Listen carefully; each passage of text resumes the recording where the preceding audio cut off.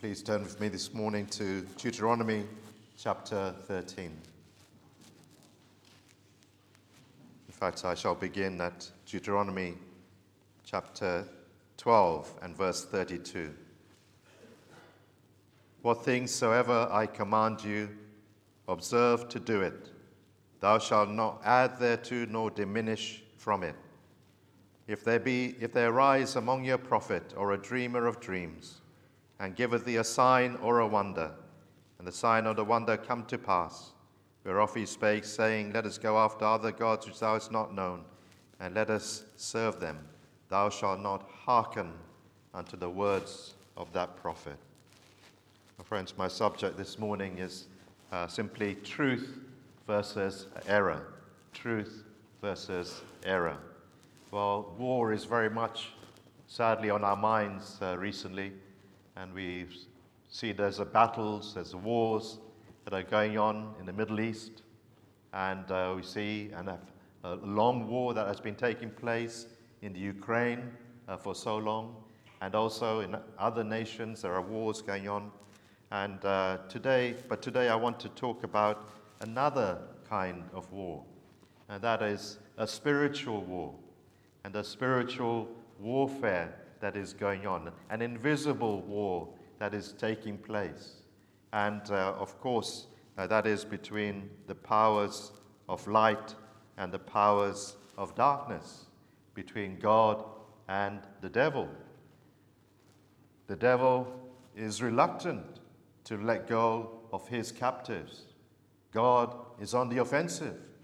God is out to regain souls which are under his control, to deliver captives, to deliver those who are bound by sin and guilt, and to bring them out of such a miserable place into a better place where they know peace in their conscience and peace with God. And God has this agenda to save souls. That's his motive, that's his plan, to redeem souls that are lost. But the devil is out to spoil God's plan, to hinder it as much as he can. And he won't stop. He is ever active. This is his one goal in life, you could say. Everything that he doesn't have a multitude of interests, the devil. The devil has one interest, one intention, and that is to spoil the work of God, to hinder souls from coming to know Jesus Christ and from giving their lives over to him. And he will employ every strategy and every device that he can to keep souls from Christ. He has, we could say, primarily used 4 kinds of devices, 4 strategies to keep people from the Savior. 4 tactics that are at his beck and call, we could say. One is persecution. Stop people from coming to Christ by persecuting believers. And then others will see, oh, look at what's happening to Christians. They're losing their jobs. Their families are cutting them off. I don't want to become a Christian. Another strategy he has is to make those who are professors of the faith live in a hypocritical way, and so bring dishonor upon the name of the Lord. Just recently I happened to come across an interview that was being conducted with a professor of religion, a very intelligent man, a very clever man, very able man, a very eloquent man in so many ways, but he was a professor of religion. I don't think he was a true believer, but he speaks up for God. But in this interview, it was on a non-religious topic, and he got so upset. He got so upset with the interviewer, and he got up, and for 15 minutes he harangued at the interviewer, and wouldn't let him off the hook, and was complaining and grumbling about him and his way and method of questioning. And one was thinking, if he is even just a professing believer, that's not going to be a good promotion for Christianity and what God can do for a person. Another method that Satan uses, friends, is division, to sow discord and disunity amongst brothers and sisters. But perhaps his chief weapon, the one that he is his go-to weapon, we could say, is that of sowing error in the church, of bringing people, men and women, to believe a lie. That was his first, do you remember, his first tactic with Eve. He made her believe a lie about God.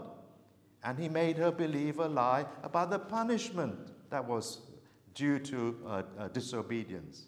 He twisted things, and she believed him.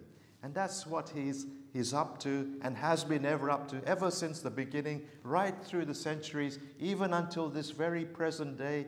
This is his chief weapon because it is his most destructive weapon.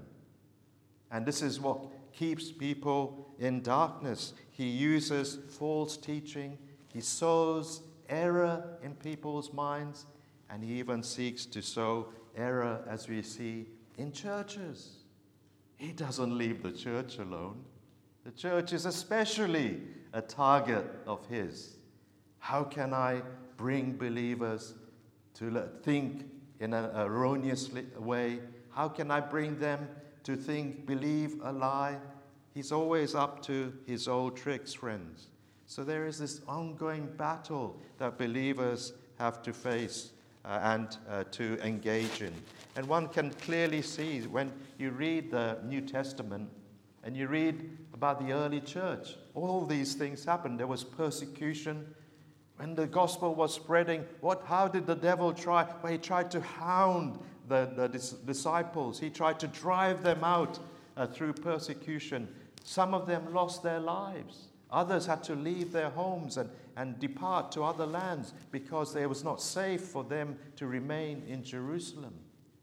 And he tried in this method. You know about the Apostle Paul, Saul as he was, and what kind of a man he was, going from place to place, looking for Christians to arrest and bring them back to Jerusalem to be tried. And then we see also how there were division in the churches and discord amongst brethren. But again, chiefly, doesn't it surprise you? It surprised me when I was reading the New Testament to see again and again the early church. There were so many errors that Paul and Peter and James and all the others had to deal with. They had to address error right from the very beginning because Satan was actively trying to pervert the truth and to stop people from believing these things. This is what Jude said in his letter, Jude 1, verse 3 and 4. It was needful for me to write to you and exhort you that you should earnestly contend for the faith which was once delivered to the saints. For there are certain men crept in unawares, ungodly men, turning the grace of God into lasciviousness and denying the only Lord God and our Lord Jesus Christ. And that's really what we're looking at today, friends. The need to address error, not to allow it to fester and to remain amongst us, but to deal with it. Deuteronomy 13 is dealing with a very particular case about idolatry. It's a serious thing for the children of Israel to depart from the living God after all he's done for them. Again and again, isn't it? Moses repeats, the Lord who brought you out of Egypt, the Lord who's giving you the new land, who's been so merciful and compassionate to you. You cannot turn your back on him.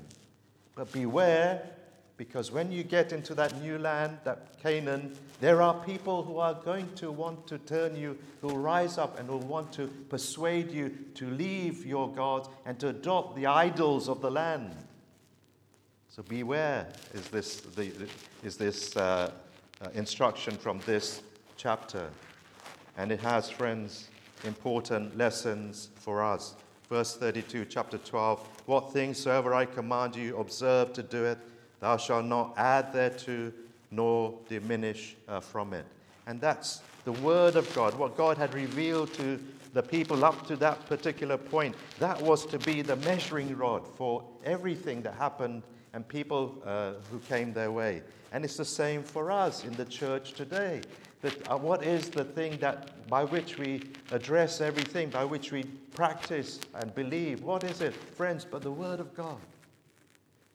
The Word of God which is given to us, that which has been revealed. This is what we live by. This is the truth. This is what will keep us from error. For the spiritual well-being of the church, it's so vital that we stick by the Word, what God has said. So I have 3 points, as you can see very clearly in this chapter. And the first one is God's Word is more important than signs and wonders. God's Word more important than signs and wonders. Verse 1, if there rises prophet or a dreamer of dreams, and giveth thee a sign or a wonder, and the sign or wonder come to pass, whereof he spake unto thee, saying, let us go after other gods, which thou hast not known, and let us serve them. Thou shalt not hearken unto the words of that prophet, or that dreamer of dreams, for the Lord your God proveth you, to know whether ye love the Lord your God with all your heart and with all your soul. So the first danger here for the people was of a prophet who would rise up and who would come not just with words, but with signs and wonders. And yet he would be telling people to let's go and serve other gods. A dreamer of dreams here is somebody who has had a vision or has had a dream and says, I've had a dream from the Lord. It was the usual manner of communication in which God actually communicated his word. With Moses, an exception, he spoke face to face. But usually God communicated his will through visions and through dreams.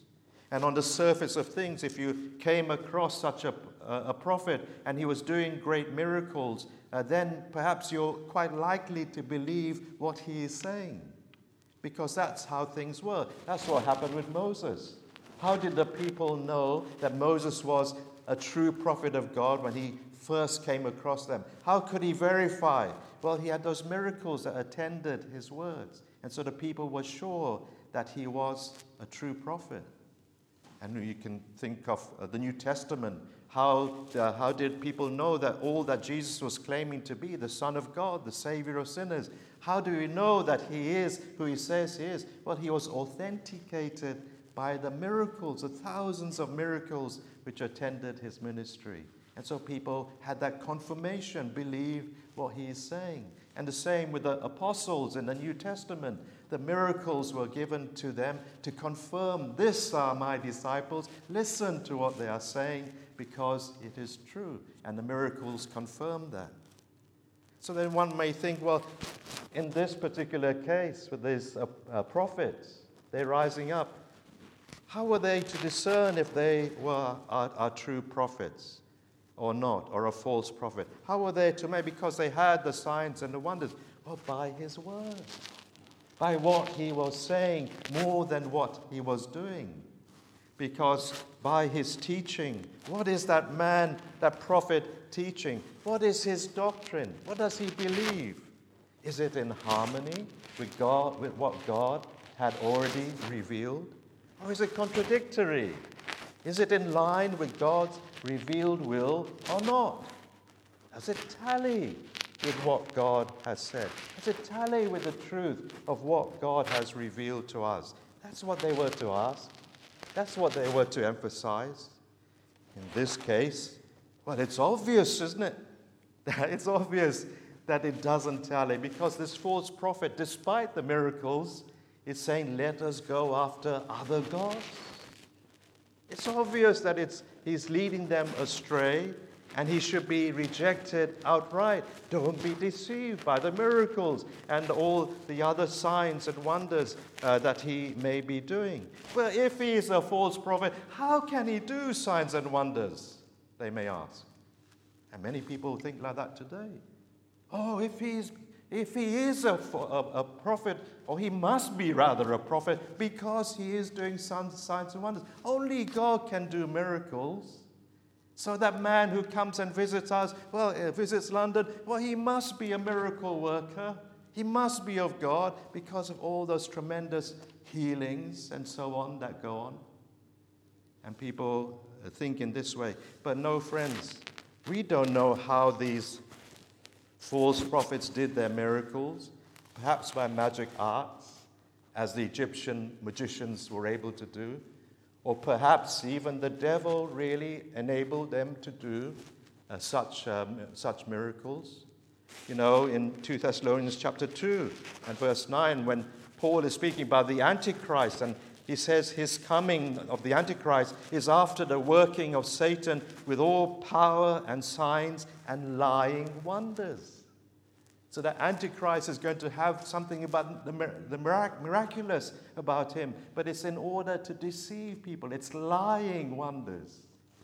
And again, the Lord himself warned us when he was speaking about false Christs and false prophets that they will show great signs and wonders in order to deceive people. So even the false prophets are able to do miraculous. So we shouldn't be taken in. Well, dear friends, are you mesmerized by the miraculous? Are you a believer who is hypnotized and easily taken in when you see somebody who is doing great healings, great miracles? Are you easily swayed by signs and wonders? You're on very shaky ground if you are. If that is how you judge people, by what they appear to do. You know, there are so many who come to the city, many who are already here, I should say as well, but many who visit London from different parts of the world, and they come proclaiming how powerful they are. We had one not so long ago come and fill the O2 Arena, filled it, packed it, and you could see adverts for this and others, even on the backs of buses, thousands flocking. Why? To hear the word? To hear the preaching? No. To see the miracles, to see the signs and the wonders, to receive a miracle, usually a financial one. Oh, friends, we doubt even whether any of these things really are miraculous, which they say. But what are those people teaching? What is their doctrine? They won't say outright, like this prophet, oh, let us go after other gods. That's too obvious. They dare not say any such thing like that. But you have to think and ask, is their teaching biblical? Does it match what is here in the Word of God? You have to ask these questions. Does what that preacher says conform with Scripture? Does it, verse 4, say, as it says here, cause you to cleave unto the Lord? Does it leave you wanting to go back and walk more humbly with the Lord and to serve Him in a better way and to live in a holy way? Does it cause you to have a firmer hold on Christ? Or does it, verse 5, turn you away from the Lord your God? You know, prosperity teaching really is not biblical, friends. Because if you judge it in this sense, does it turn you to the Lord or turn you away from Him? It certainly doesn't turn you to the Lord. It turns you inward, isn't it? It turns you to yourself. And the focus is very much on yourself. It feeds a person's covetousness. It feeds that spirit. It turns you into a more selfish person. The emphasis of prosperity is God wants to bless you. The emphasis is you. God wants to enrich your life. God wants you to be healthy and wealthy and so on. It's all about you. Oh, you're missing out on God's plan. This is what God wants to do for you. That's the prosperity teaching. There's no cross in the prosperity gospel. You don't hear about denying yourself and taking up your cross to follow Him.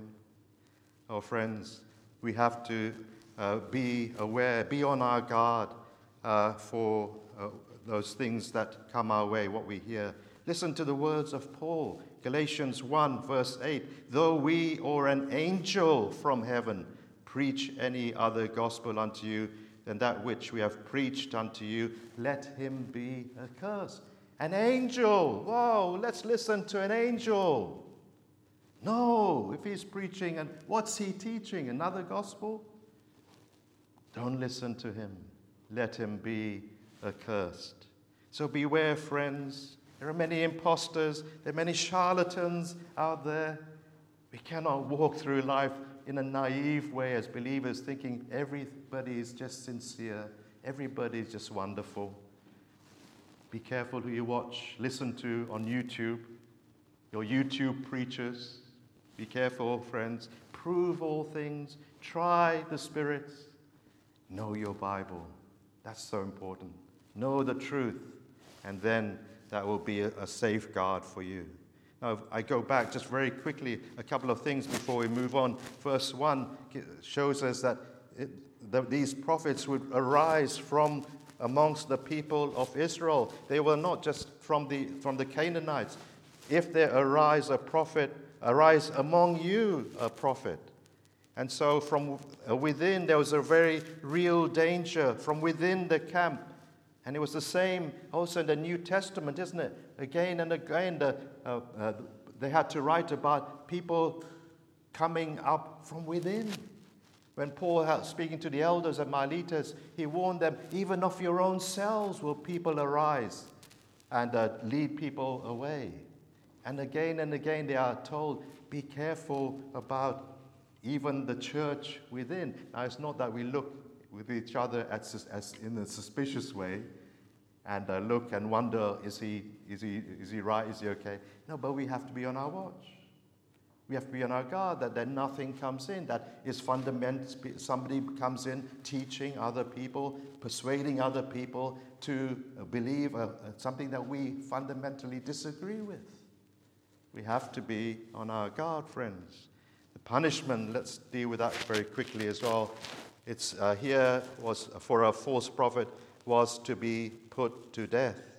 And we see this in verse 5. That prophet or that dreamer of dreams shall be put to death because he had spoken to turn you away from the Lord your God. That sounds very harsh. It seems so severe a punishment for him. But this was under the Old Testament. This was for Israel in their national covenant that they had with God. They were to put to death those who are guilty of such serious crimes. But for us in the New Testament, we don't go about putting anyone to death in the church. But if somebody teaches error, if there is false doctrine, then that person or that teaching must be exposed firstly. And if that person repents, all well and good. If not, that person should be excommunicated, put out from the church. Because if they're left in the church still holding those erroneous teachings, they're going to infect other people. It's bound to happen. So false teaching, friends, is very much like a cancer that if it's not dealt with in a severe way, it's going to spread and affect many others also. So this is our first. God's word is more important than signs and wonders. But secondly, in verses 6 to 11, we see God's word is more important than human relationships. In verse 6, if thy brother, the son of thy mother, or thy son, or thy daughter, or the wife of thy bosom, or thy friend, which is as thine own soul, entice thee secretly, saying, let us go and serve other gods which thou hast not known, nor thy fathers. This is about our allegiance to Christ, our allegiance to the Lord. Who comes first in our lives? Is it the Lord? Or is it my relatives, my dearest family members?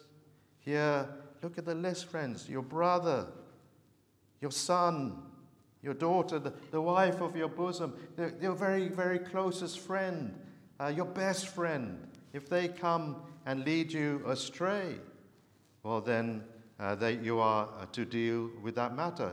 If somebody who is with whom you are intimately connected, Moses is telling them, and whom you love dearly, entices you in the secret way, comes to you privately and tries to make you go and worship other gods, well then you're not to consent. Verse 8, thou shalt not consent unto him, nor hearken unto him. But everyone is doing it, they'll say. Verse 7, all the gods are in Canaan and in the world. Everyone is worshipping these gods.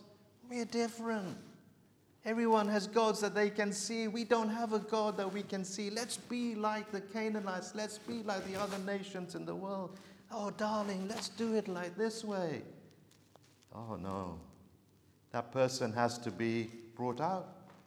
Moses is saying, even though they are so very dear to you and you're next of kin, and if they're persuading you to do such a thing, you have to bring them out. You cannot conceal the matter. You cannot just bury it and say, let's forget about it. I'll pretend you never said such a thing. No, they had a duty to report it to the authorities. And if found guilty, well, that person was put to death as well. And the person who who brought the accusation had to cast the first stone. You can read that in verses 9 and 10. Well, this also seems so severe. But friends, the sin of idolatry was also a very serious sin, and couldn't be bypassed. To turn someone away, even if your loved one turned someone away from the Lord. And you remember when the Capitol riots were on in Washington, D.C.? And on that particular day, when thousands were marching to the Capitol, and one person, or rather I should say the FBI, phoned a young man, a young adult, and asked him to confirm, is this your father in the protest? And he did. What would he do? What would you do? Is this your father? Is this his picture? Confirm it. Would you say yay or nay? He said yes. He more or less handed him over to justice, to the police. And because of that, well, he lost out with his sister and his mother. He lost contact, of course, with his father, who were all very unhappy with him for grasping, as it were, on him. Or you may have heard of last year, I think it was, a devoted mum of 7, and her son, 18 years old, came home one day. Mum, I've killed someone. You what? I've killed someone. What would you do? Hide it? Conceal it? Pretend it never happened? Try and get away with it? She said, there's only one thing I can do. Pick up the phone. And she phoned the police almost immediately. With a trembling voice said, my son has killed somebody. She handed him it's serious, isn't it? Murder is serious. Violence is serious. So also in God's eyes, idolatry is serious and has to be dealt with, and a blind eye cannot be turned to it. Oh, friends, the principle here is our allegiance to the Lord must be first. We must love him even above our family and friends. You know the terms of discipleship. You know what Christ said in Luke 14:26. If any man come to me and hate not his father and mother and wife and children and brethren and sisters, yea, and his own life also, he cannot be my disciple. Now that's not saying a believer should go around hating literally his father and his mother. That's not the meaning. When the person is converted, they should love their husband or their wife or their son or their daughter, their father and mother even more than they did before. But here it's saying to hate, we could take it in love less. Love less. You must love the Lord above everyone else. You must love your mother and your wife and your child less than you do the Lord Jesus. Oh, friends, this is so vital for us that he comes first as his people. He loved us. He died on Calvary's cross. He gave his life for us. And he asked that we put him first in our hearts and our lives. There was a lady, my wife was telling me, now in the care home, and at a certain age, I'm not sure when, but when she was much younger, she came to Christ, and she found the Lord. The Lord found her, and she was joyed, but her husband wasn't overjoyed about it. Her husband was an atheist, and her husband stopped her from going to church. And what would she do? Would she give up the faith because of love and affection for her husband? No. She continued to believe in the Lord, despite what her husband told her to do. Her 2 sons never came through to the Lord. Also, turned out to be atheists or against the Lord, or not for him anyway. But she's still there, in her old age, in a care home, still listening to sermons, still praying, having her devotions every day, still loving the Lord. And that's loving. That's that principle in action. Can you see it?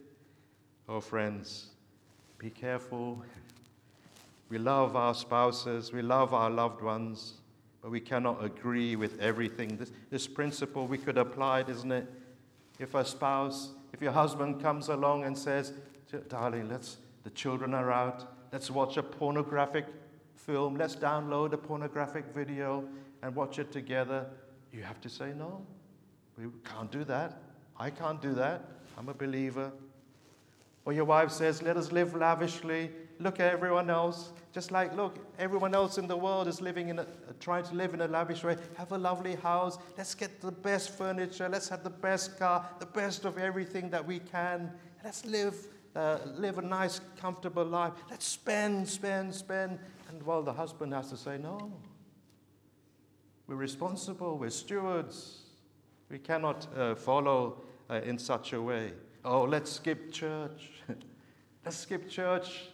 Your friend says to you, come on, you're good at football. Come on down the park. You'll get a game. You're great. You don't have to go to church this Sunday. Skip it. Come on. The family members will say, let's have a family time together. Oh, it'll be wonderful. We'll catch up on so many things. But it's the Lord's day. It's the time to meet the Lord. Sorry, I'd love to come to play football. I'd love to have lunch with you. Can we make it another time, another day? Oh, friends, we don't have to be rude and unkind in our refusals, but in some way we would seek to put the Lord first. Verse 11, all Israel shall hear and fear and shall do no more such wickedness as this among you. When people even are disciplined for teaching error, others will hear and will take heed as well themselves. But very quickly, let me close with this final point and just try and be brief. Verses 12 to 18. This is God's word more important than peace. God's word is more important than peace. If thou shalt hear say in any of thy cities which the Lord thy God hath given thee to dwell there, saying, certain men, the children of Belial, are gone out from among you and have withdrawn the inhabitants of their city, saying, let us go and serve other gods. Well, a similar situation, but this time on a city-wide scale. A city that has been persuaded by some worthless fellows, these children of Belial, who have gone in and have managed to persuade, it seems, the city and drawn them to serve and worship other gods, idolatry again. And if other cities and people in other communities hear about it, well, they cannot just pretend, oh, that's up to them. Leave it up to them. It's their choice, their decision. Let them do as they like. We're okay. We're going to stick with the Lord and let them serve their gods if that's what they want. You can't do that, Moses is saying. You've got to carry out an investigation. You've got to go to that city and you've got to find out, are these things true? You cannot turn a blind ear, a deaf ear to these things, or a blind eye and pretend that it's not happening. Failure to deal with that would then affect other cities in Israel. It would spread again like that cancer. Like it would become a pandemic. It would spread throughout the land. Oh, they're worshipping idols. They're following the worldly ways. We'll do the same.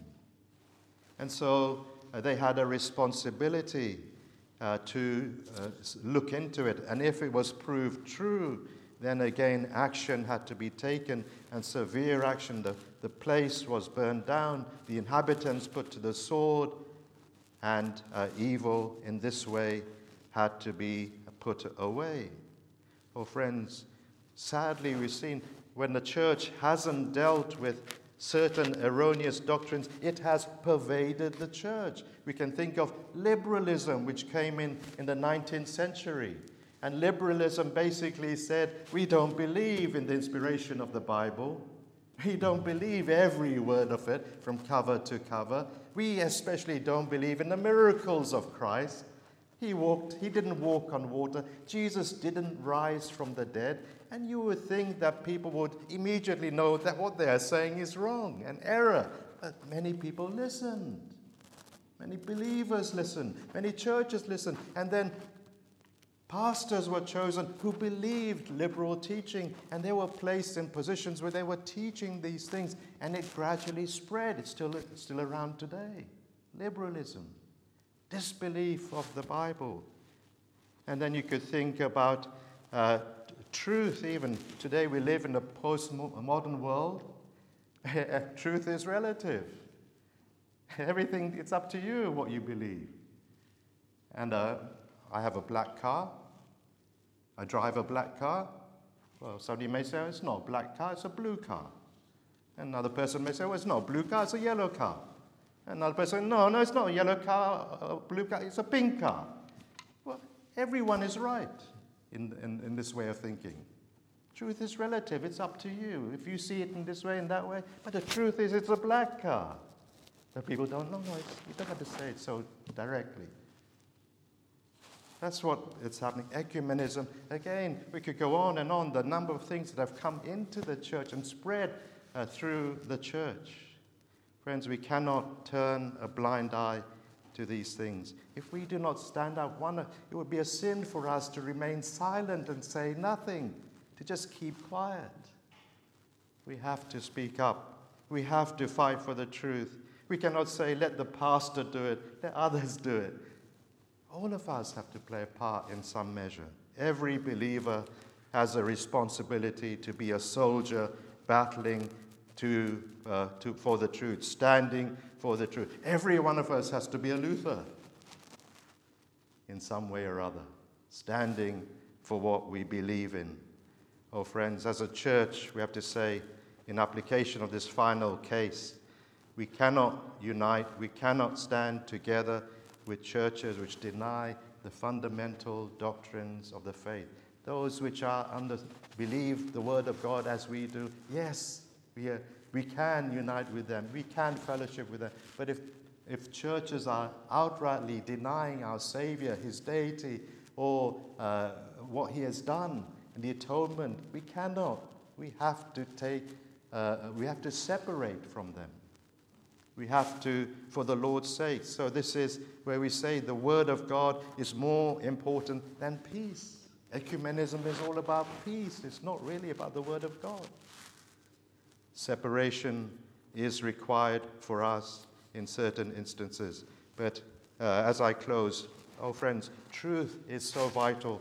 Truth is important. God's word is important. It is truth that leads us to Christ. It is truth that reconciles us with God. The Lord Jesus said, you shall know the truth, and the truth will what? Make you free. The truth. And the more you come to know the truth. That's why the devil doesn't want you to know the truth if you don't know it. That's why he wants to keep people in bondage, keep them in error. Truth saves a soul. Error leads to damnation. The truth sets us free. Do you love the truth, friends?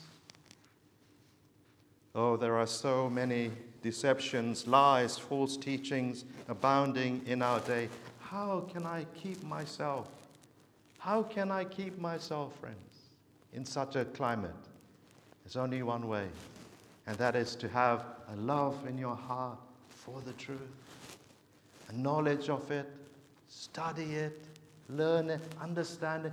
Seek more and more to understand the word of God as much as you can. Delight in it, believe it, and this will be your safeguard in a world full of error. And the Lord, of course, will keep you in the truth. Well, may the Lord help us to do just that. Let's sing Martin Luther's hymn 480, A Mighty Fortress is Our God. 480, version 1.